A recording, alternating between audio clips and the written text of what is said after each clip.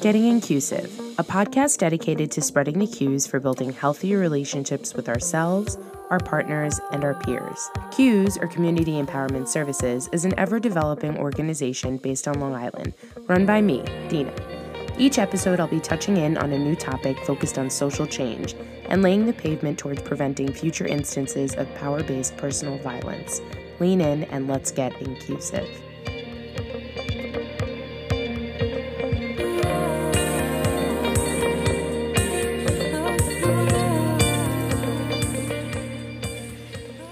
Hello, and welcome to this week's episode of Getting Inclusive. My name is Dina, and today I have a super special guest.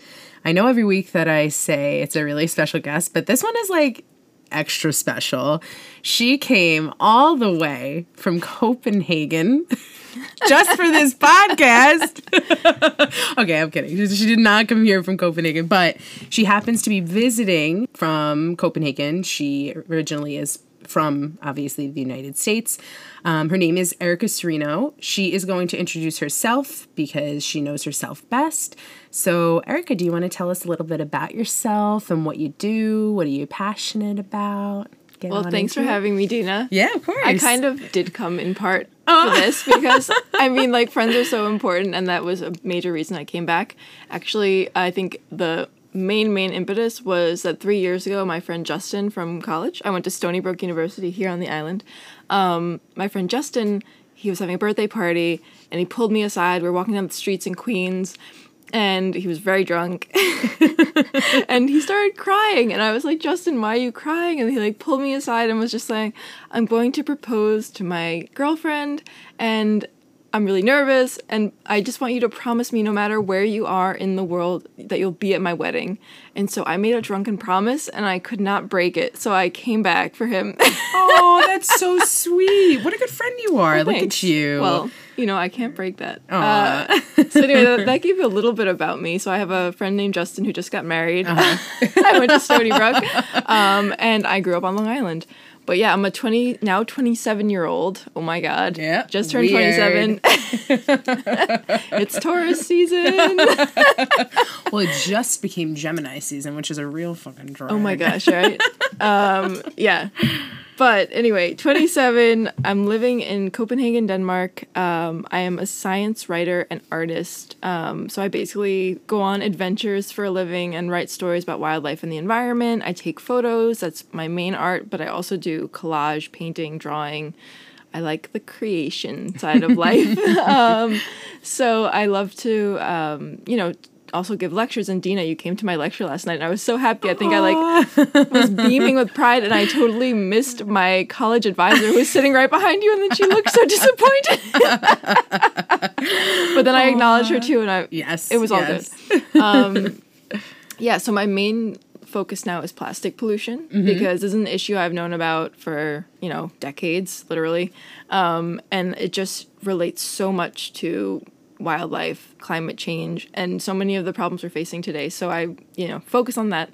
I've been sailing twice across the Pacific Ocean looking for plastic, and that's where I met my Danish friends.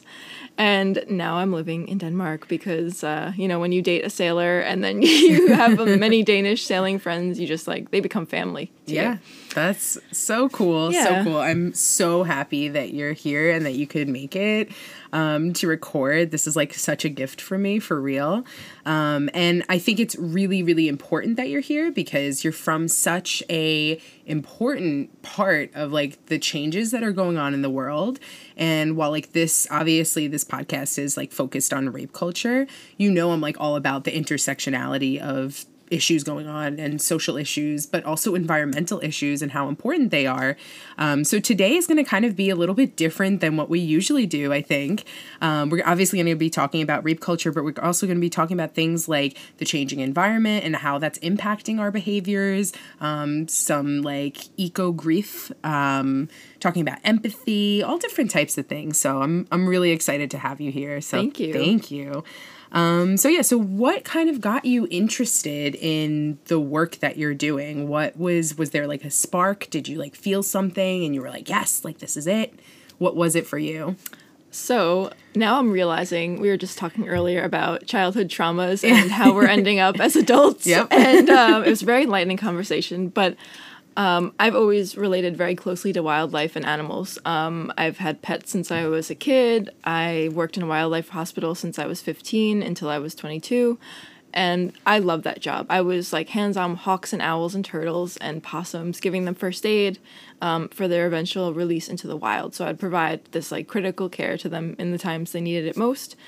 A lot of animals died in my hands, and I was realizing, oh my gosh, so many of these animals are in this hospital setting because they've been hurt by humans. Either they've been abducted by a person that was well-meaning but just, picked them up off the street thinking they needed help, and they really didn't.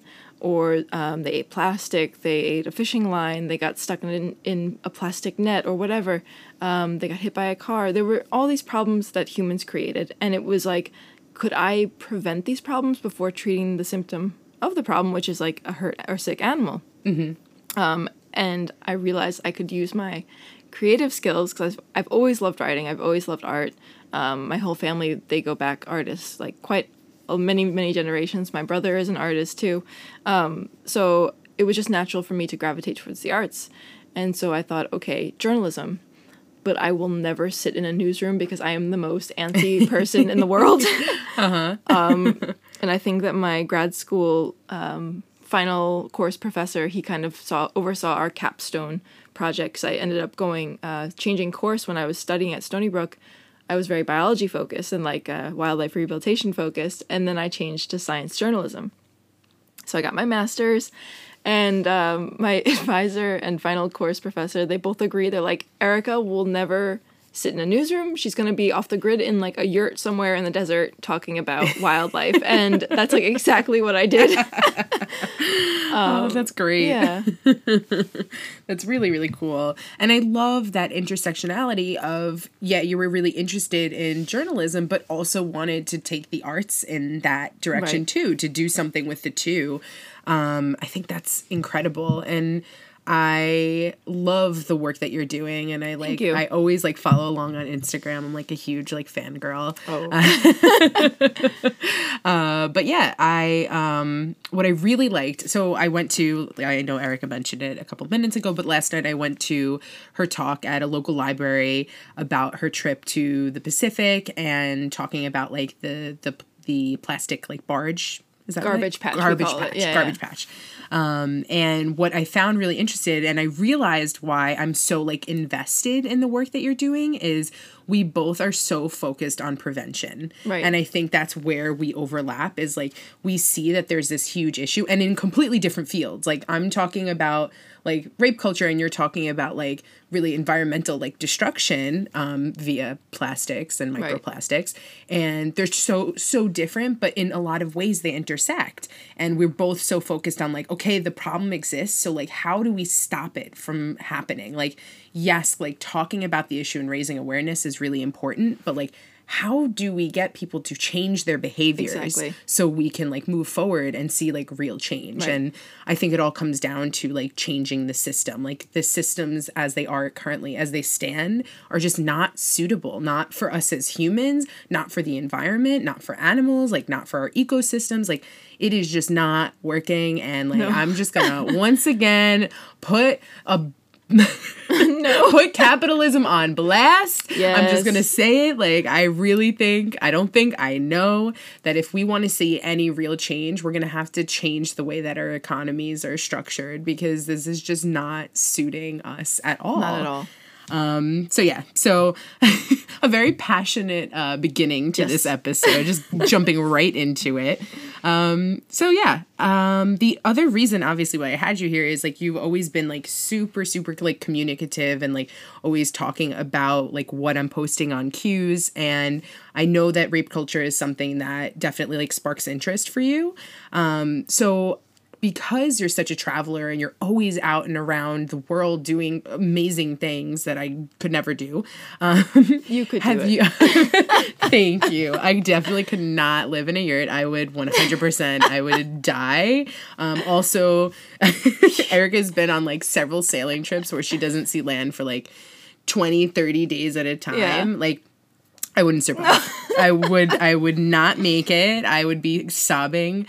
She was telling this amazing story about like having to like use the bathroom on the boat last night, and it's just like a bucket, and the boat is like going from side to side, and you're in plain view of all your sailor friends. It's true. No way in hell would you catch me doing that. Oh, no way. And I'm not like a big luxurious person, but like. True.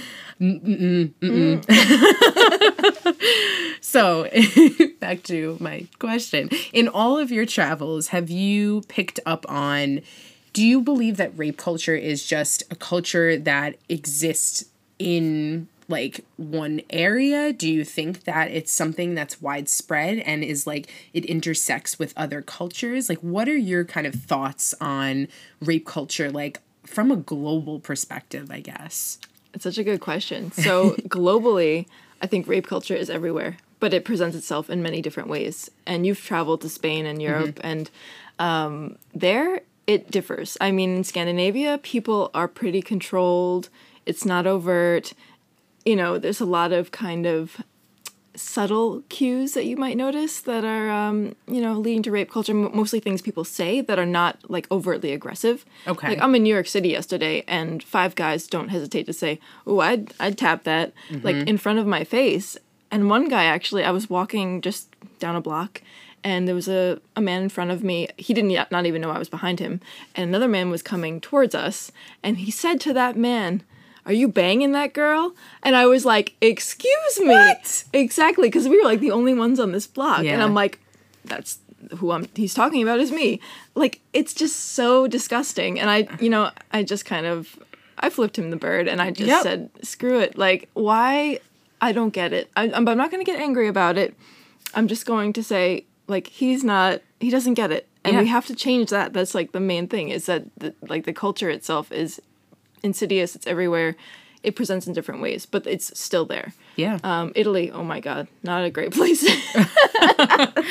Really? That was also for catcalling specifically? Catcalling specifically.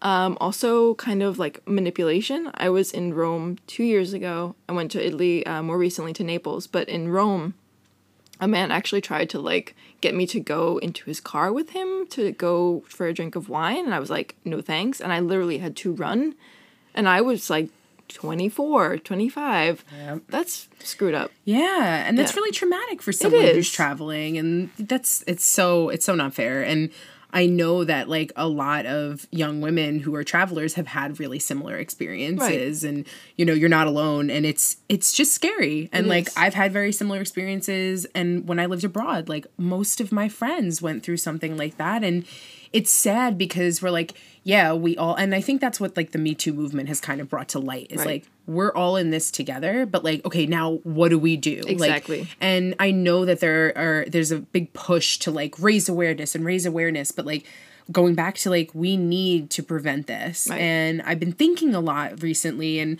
I've had a lot of like free time because I've been out of work, and I've been thinking a lot about like where is this all stemming from? And I think a lot of it is like systemic oppression. I think it goes back, but more so than anything, I think it is how we're raising like our kids. Yeah. And mostly how we're raising young boys. Exactly. And I think their behaviors and then the way that they are taught to interact with other kids and especially like young girls, it really sets the stage for like future violent behaviors to come. Right. And it's not even in these big like obvious ways. It's more like silent things that we're not paying attention to, like putting gender expectations on boys and making them feel like they have to be strong and that they can't show emotions. Like that's huge, and that affects them their whole lives. And I've talked about this episode after episode, really hoping that the right listener hears and there's a click and they're like, okay, I can't do this. I can't raise my kid like this. Exactly. I need to make sure that they feel comfortable enough to express themselves. But it does affect you later in life. And, I think that is something that happens across cultures. And for me personally, when I was living in Spain, I really noticed that like they're closer there. Like it's hard to explain. Like they're not afraid to show affection to their other male friends. Here, I feel like it's like, oh, your bros, like no homo, you know, like there's this like unspoken code where like you don't talk about your feelings. You just talk about like, you know, sports and, you know, getting ass and like, you know, like it's like they don't have real in-depth conversations. It's true. And when I talk to like my partner about this, I asked him, like, you know, I asked way earlier in our relationship when we had our like first kind of like fight. I went and I spoke to my girlfriends about it. I was talking to all my friends, like, oh, like, can you believe this? And blah, blah, blah, and like talking through it and asking their perspective. I asked Rob after like a week had passed and like things were like settled. Right. Did you talk to anyone about this? Not one person. No. They keep it inside. They just internalize everything. And where do those feelings go? They go somewhere. Right. And I think not only is it like making it worse for like violence against women and violence against like trans folks and non-binary folks and femmes in general, I think it's also making it like a lot worse for them and for their mental health. It is. And we were talking about this earlier. Yeah. I think that like men have such a silent struggle with mental health and they're so afraid to open up. And women are so much more likely to reach out to a therapist or a friend and ask for help than a man is. And it's heartbreaking. It really is heartbreaking because men, women, femmes, trans, whatever, whoever you are, you deserve help. But it's about like taking that first step. And that can be really scary for someone who's been socialized to feel like they can't feel. Exactly. You know? Yeah. Sorry to kind of go off on a tangent. It does start so young. Yeah. Like, these patterns are established so early on, and the sooner you break them, the better off when you're an adult. Like, I think we're all learning this now in our mid-20s, mid-late 20s. Oh, yeah. Yeah. But it's insidious, so we do have to address it. Yeah. All right, we're going to take a quick break, and we will be right back.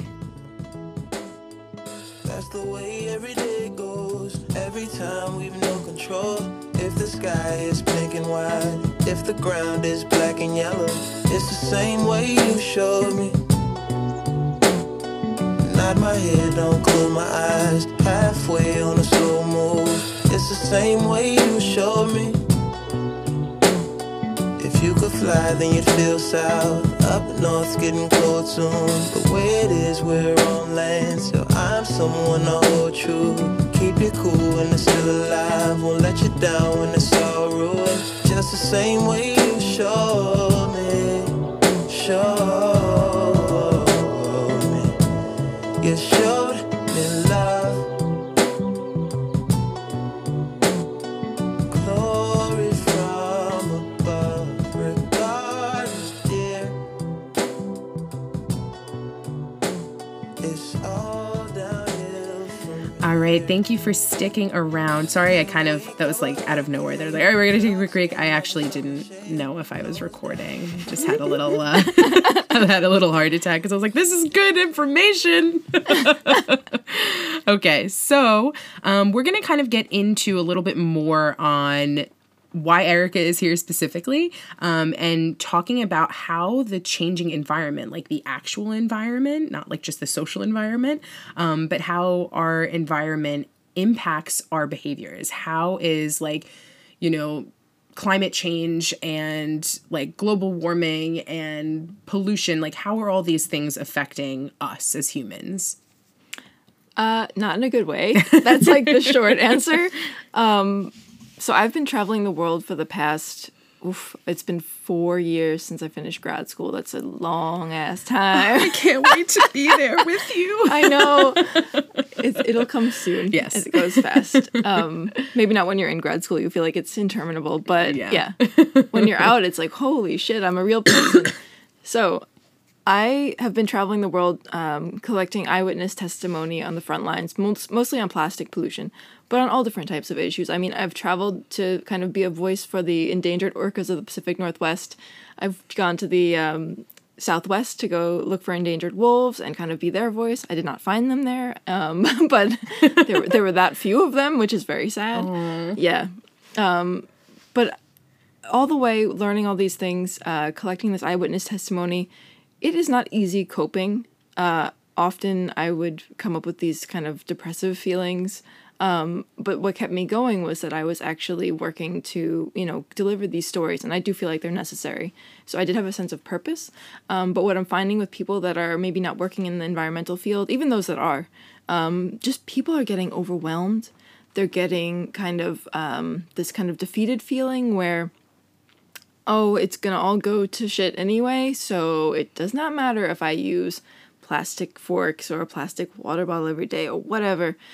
And, they just put that on the back burner, don't think about it. And it's leading to the further destruction of our environment.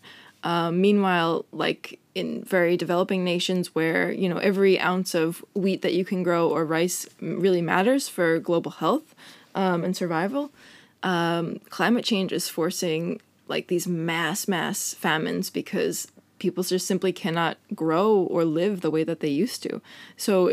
And people are migrating. So it's leading to these clashes also now between race wars. And I was just talking earlier with you and Rob about Copenhagen lighting up a few weeks ago, because there's now a right-wing movement with this capitalist push, and people that have immigrated there from the Middle East are being oppressed.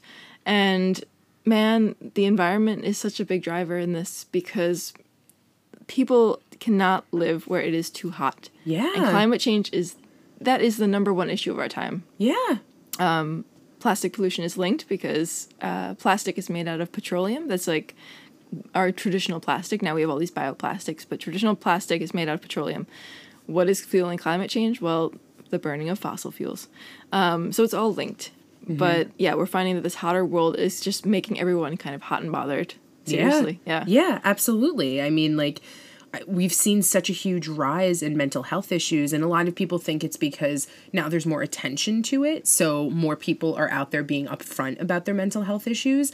But I think more than anything, environment plays a huge role. I think technology also plays a huge role. Yes. But our shifting and the increase in people with anxiety and depression and panic, and that has a lot to do with the environment around us. And I think it's so sad because for me personally, going through a healing process and having a really traumatic experience with mental health and kind of it hitting out of nowhere seemingly, a big healer for me was the environment. Right, nature. Nature. Being out in nature is the best thing for my mental health. Like just taking a walk around the block, even in suburbia. Right. Just being outside and hearing the birds, and even when it's cold out, just going outside and feeling the fresh air. And to have that being threatened in so many different directions too. Yeah. It's really sad. It's heartbreaking, and it's going to be really scary. It's going to be really telling when things get really bad, which we were saying before.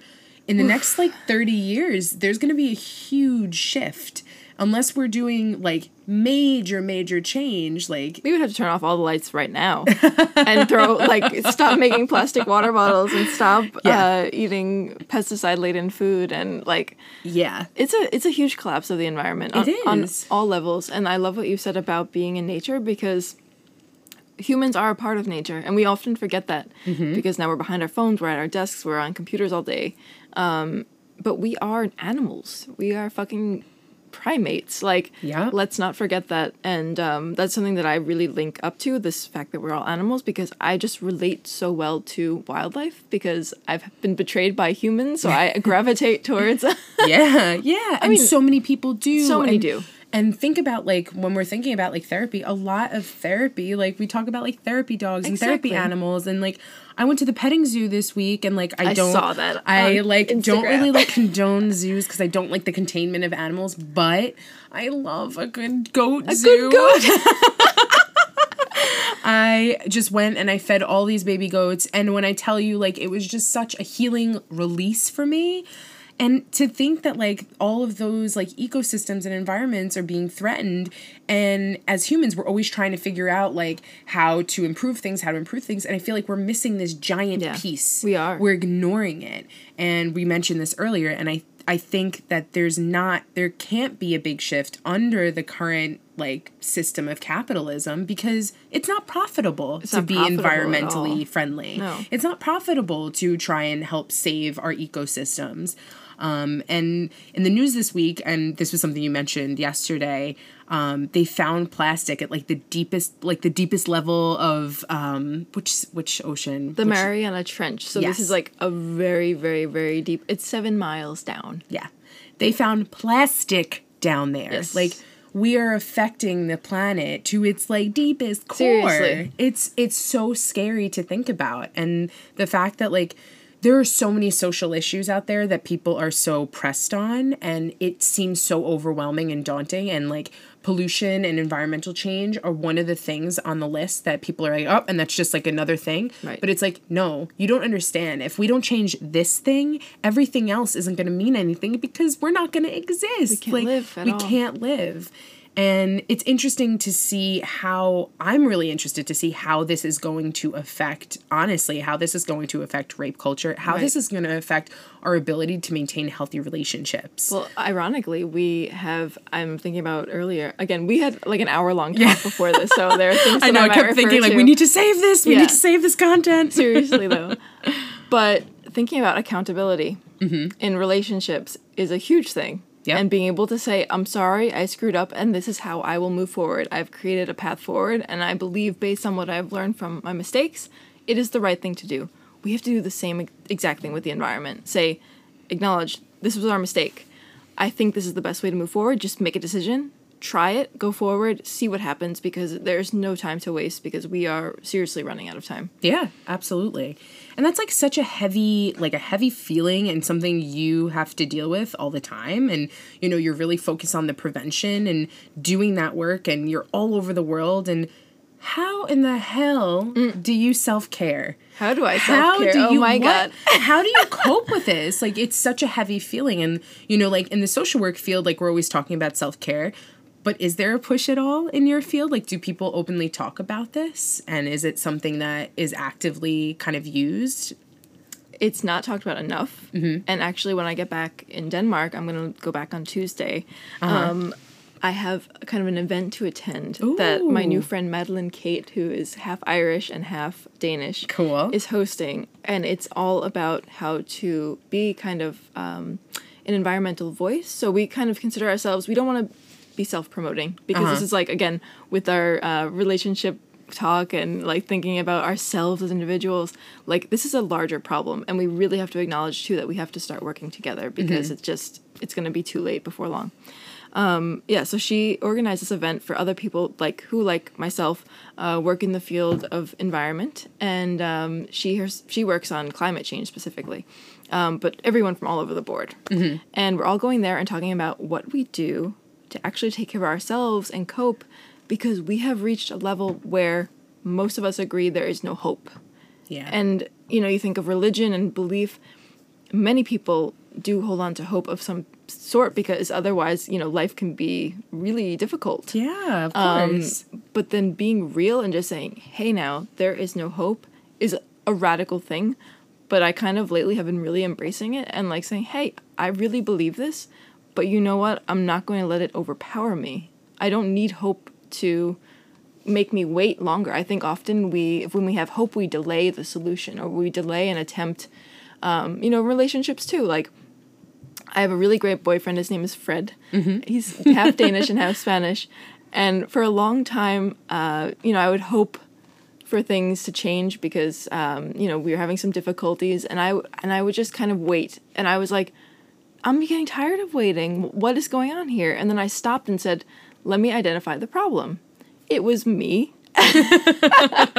It's not him, it's me. And I did some really deep digging, and things are so good now because I acted. I identified the problem, I acknowledged it, and said, I can't hope anymore. I have to do something. It's the same with our environment. We have to do something. If you want to talk about specific self-care, I make sure I run. Good. I'm active every day. I go outside every day, even if it's just for half an hour, because often I'm in a lot of meetings inside, but part of my job is being outside, and that's why I love being, this freelancer that I can just travel and be outside on a boat for 3 weeks. It's crazy. I eat very healthfully. I try to take care of my body. Recently I got into a funk and I had a few cigarettes and I was like, no, stop. You're going to ruin your flow. So I stopped. It's good. And then I make sure to make a lot of time for community and friends, because I think that is something that we don't do enough of in person, like the in face-to-face interactions. But also, I think interactions online can be valuable so long as the tone is kind of this more positive thing, because often we hide behind our phones. Yes. And we'll vent to friends. And it's like, if you were in person, you wouldn't be sitting there complaining about everything. Yep. I mean, you would realize after reading your friend's facial expressions, this is not serving her or him or they. Like, it doesn't work. Yeah, absolutely.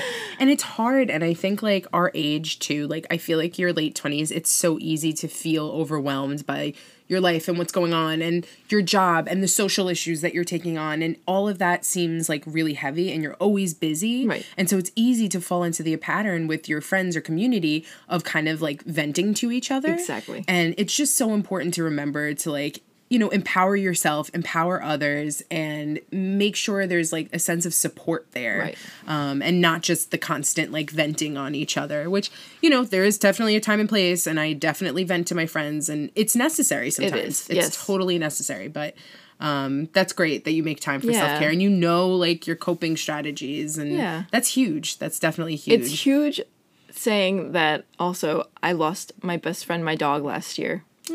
Fusa. She was this amazing, like, therapy dog that I did not even believe was a therapy dog when I got her 10 years ago.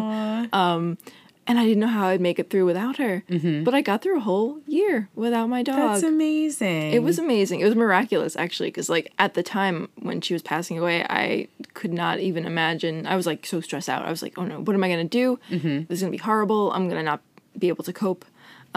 Because petting a nice dog or, like, talking to her or taking her for a walk, that was the way that I coped. But I developed other ways, and now I'm, like, exploiting my human community more as well. Mm-hmm. And that's, like, a very wide variety of friends, and I think that that's also key, is keeping your horizons very broad, because when we only focus on, you know, the thing in front of us, we can't see, like, the whole field. And I think it was the same with the environment. Like, the more people we know all over the world, the more people that we connect with in our inner community, like, where we live, the more we learn. And the more that we know about the world and about people, like, the more we can respect and be like, okay, I should really be acting in this pro-environmental way, because it's going to affect my neighbor. It's going to affect my best friend. It's going to affect my children and my parents. And, like, it's a big thing. It is. Yeah. It's huge. It's huge. That's awesome. All right, we're going to take one more break, and then we're going to be getting a little bit into more about relationships and empathy. And then we're going to, you know, kind of conclude today. I'm going to do a little media update like I promised I would keep up with that. All right, we'll be right back. I thought that I was dreaming when you said you loved me. The start of nothing, I had no chance to prepare, I couldn't see you coming. The start of nothing, ooh, I could hate you now. It's quite alright to hate me now. When we both know that deep down, the feeling still deep down is good. All right, thank you for sticking around. We are going to finish up today talking a little bit about relationships and empathy, but I was just telling Erica how I am really grateful for her coming to this little, like, grungy, like, basement apartment to record. Like, it's not grungy at all, but okay. It's just, you know, I don't have, like, a professional, like, recording studio or anything. One day maybe, yes. You know, when I'm a professional.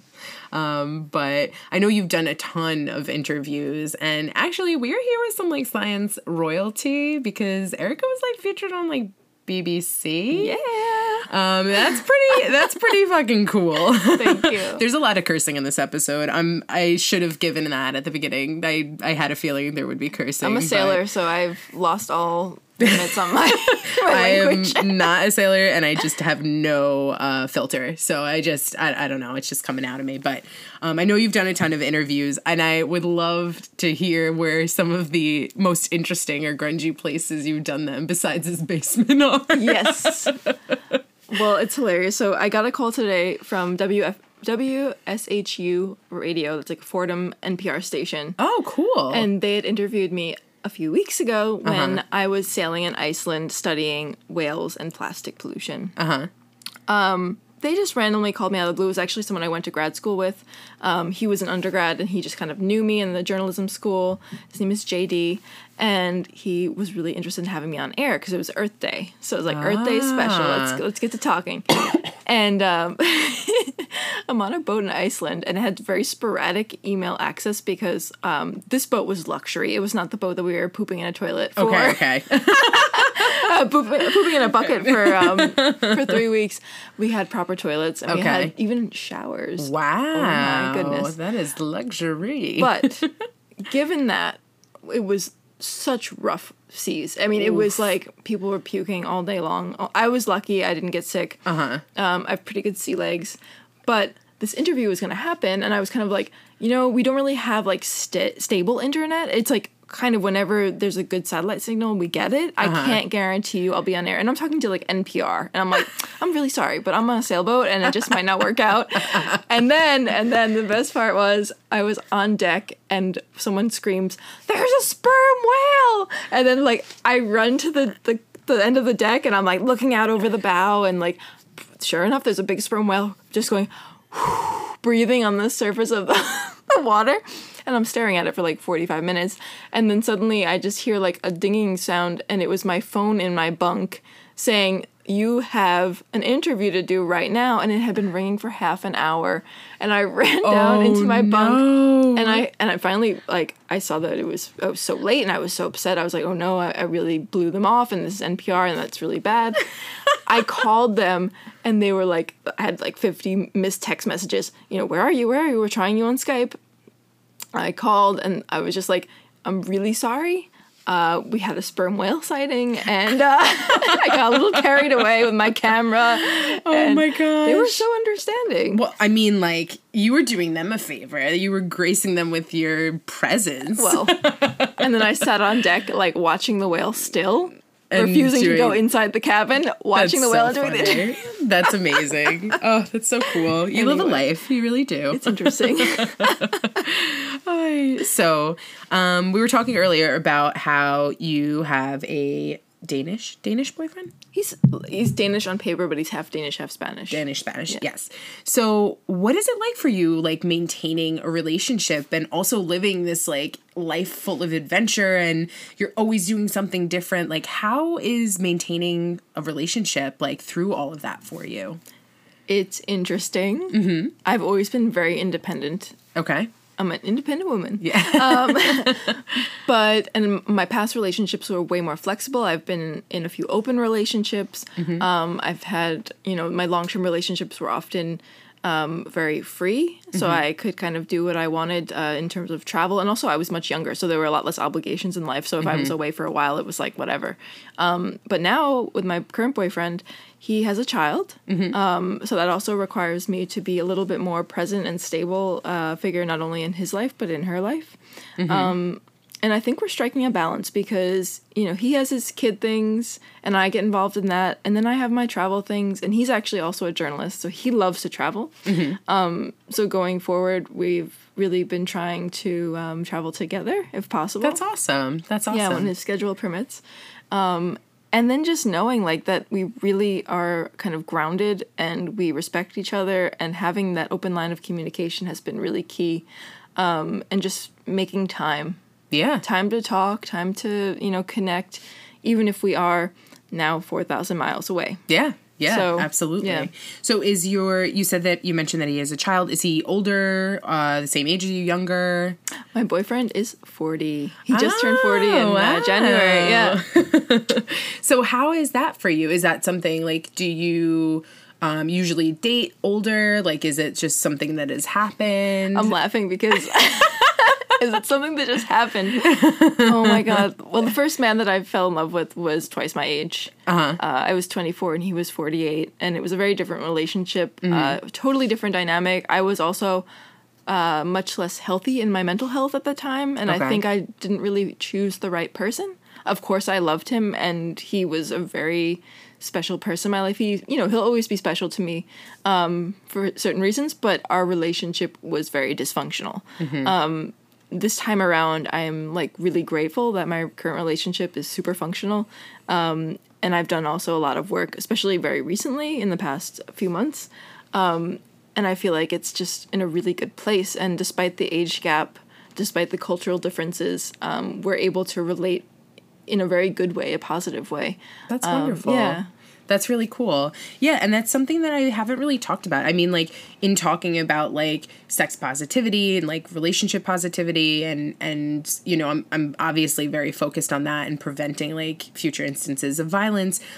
We never really talk about age on this podcast. So I'm the right one to talk about. Yeah, I kind of wanted to talk about, like, do you find that it's something you're connecting on, like, a maturity level? Because, like, do you feel like because men mature slower than women, or do you think that's something that's just, like, a socialized thing that we've come to believe? What is it about, like, dating an older man, I guess, that kind of suits you better, that you feel, like, more comfortable with? Oh, my gosh. It's so funny. Like, an older man. An older man. I would have to say, like, in a big way, I've really not loved the way technology has affected many males our age. And I see ghosting, I see gaslighting, and it's like the social media shaming, and it's too much. And the old guys, like, they barely go on Facebook, and it's like, yes, or they're not on Facebook. But no, it's a different culture and they have different values, and it's not suited in this kind of like quick, fast-paced, instant gratification. They actually are like these old-fashioned men that open the door for you, and like that's really nice. And they're not that old. I mean, they're like my boyfriend's 13 years older than me. Yeah.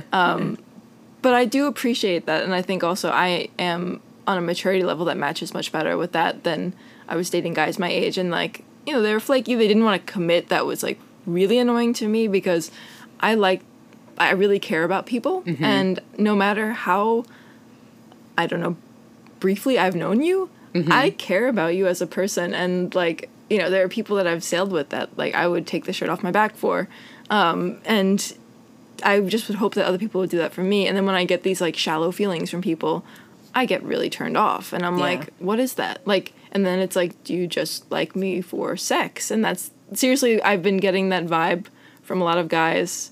Also guys that I've had past relationships with who have hit me up recently, and I'm like, hey, I have a boyfriend now, and you haven't hit me up in years, and this is the way it is. Like, I'm not interested, but if you're interested in being my friend, like, I would love to meet up and have a coffee and talk to you. Yeah. Immediate ghost. Wow. And I'm like, I knew it. Wow. Like, it's just, it's sad. It's like shitty. It's really shitty.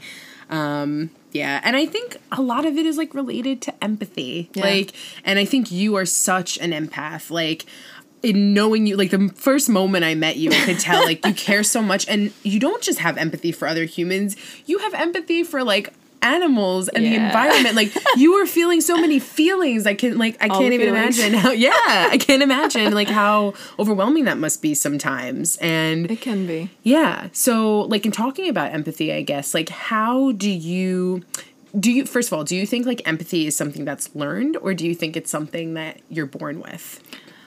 Oh my gosh. Well, I think it's learned more than born with, because you know, in my family, I was the black sheep, and I often had to, like, relate to others that were outside of my family and relate to animals, and it kind of put me, I wanted to be in their heads more than my own head, because I was in a lot of pain, and it led me to really understand that, like, everyone has their own struggles and their own life going on, so I think that we kind of develop it based on how we're raised, and I think empathetic people are often surrounded when they're very young by people who are not empathetic. Yes.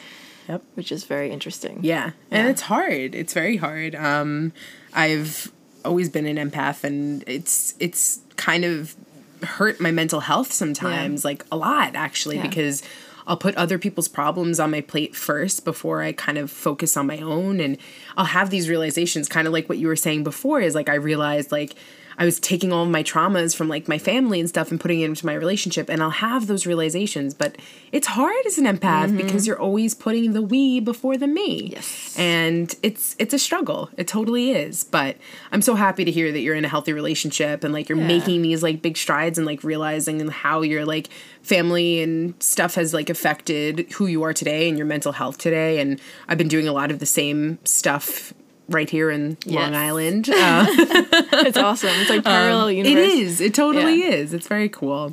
Okay, so kind of to conclude, I guess, what do you think, and I'm thinking back to like the Q&A section of your presentation last night when a woman was asking like, you know, like if you have plastic, like what's the best thing to do with it? And you were just like, don't have it. Yeah. And I was like, don't use plastic. Exactly. Like I love that you were still like, even the question coming up, and I think about like risk reduction, and I'm always thinking about like people are out there doing presentations on like, here's how not to get raped. Right. When the real question is like, how do we teach people not to rape? Yeah. Like, it's such a clear question, Right. but it, like, made me think of that immediately. Exactly. So, like, thinking in terms of that, like, what do you think has to change for us to see a shift away from rape culture, but also, like, thinking about, like, environmental, like, degradation? Like, what do you think has to be going on to, like, really change? Empathy. It's true, though. Like, empathizing can be a blessing and a curse. And I honestly believe that the more we can put ourselves in other shoes, and I think men, I don't want to point them out too much, but they can be very reluctant to put themselves in a woman's shoes. To them, that seems really weak because we're perceived as the weaker sex. And it's like, why is that? Very strange. But anyway, like, if we could also look into the eyes of animals and try to see out of them instead of just seeing the animal itself, or our neighbors, our boyfriends, our girlfriends, our partners, like just being more understanding, that could go a long way, I think. And then, you know, you would try to put yourself in their shoes. So that guy like was catcalling me yesterday in the city, like if he could feel how I felt, which was like, first, highly embarrassed, actually, which is something I think women are socialized to do when they get catcalled, because we're not really taught, like, how to react to that. It's a really weird feeling. Yeah. Especially if it's done in a way that's very aggressive, and you're like, oh, like, I don't want attention on me, I'm not trying to have any attention, and I'm just walking down the street. If he could feel that, like, and understand, like, this is not okay. Just feeling, like, that feeling, and I think, like, men are so focused on like, oh, I would like it. Like when you ask a man, like, how would it make you feel if you were catcalled? Oh, I would love that attention. Like, but no, you wouldn't, because you don't know like the struggles that women face on a day-to-day basis, and not just women, like trans folks and non-binary folks, like the constant like policing of bodies and like that is it does such damage on your mental health. And so for you to say like you look hot, like it can feel threatening. I don't like it, so like stop. Exactly. So just stop. But it's so incredible though, because like my job is about kind of providing a voice to beings that don't necessarily have a voice that other beings understand, because humans are the ones who make all the big decisions on this planet. And so if we can kind of give them a voice, I think it's really useful.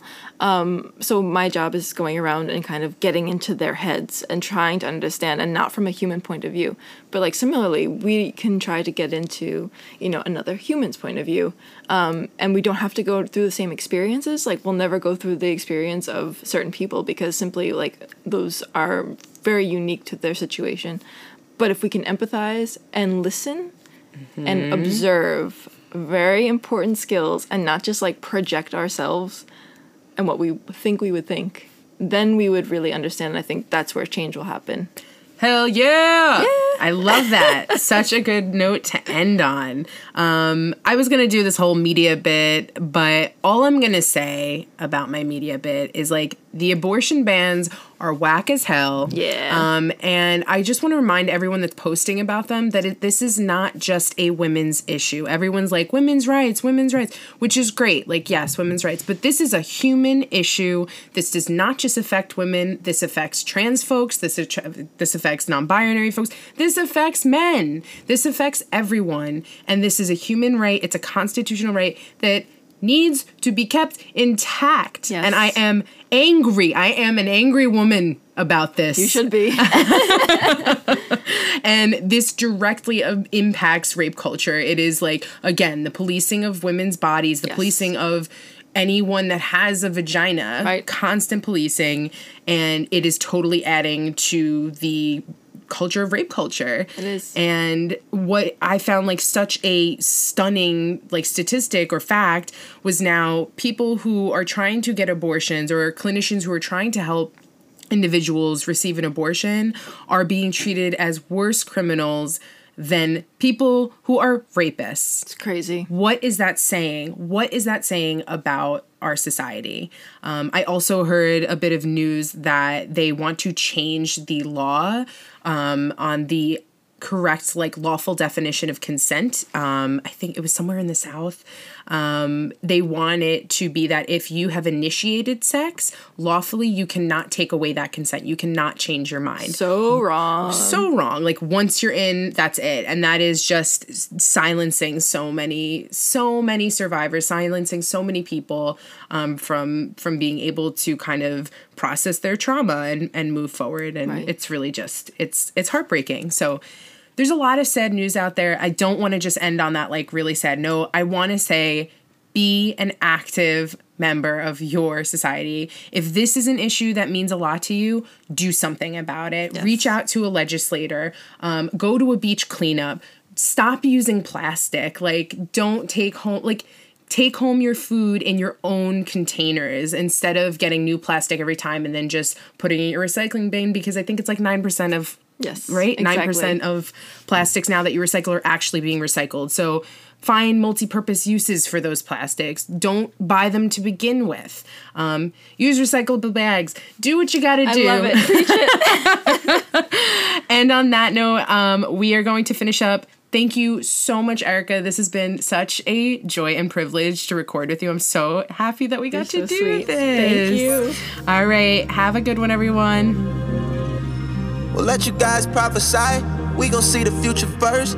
Living so the last night feels like a past life. Speaking of the don't know what got into people. Devil be possessing homies. Demons try to body jump. Why you think I'm in this bitch wearing a fucking yarmulke?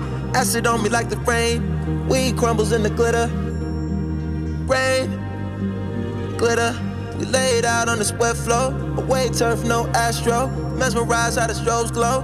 Look at all the people feet dance. I know that your nigga came with you, but he ain't with you.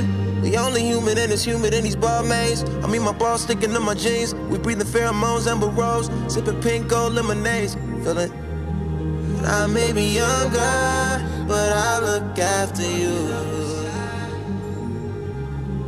We're not in love, but I make love to you. When you're not here, save some for you. I'm not him, but I mean something to you.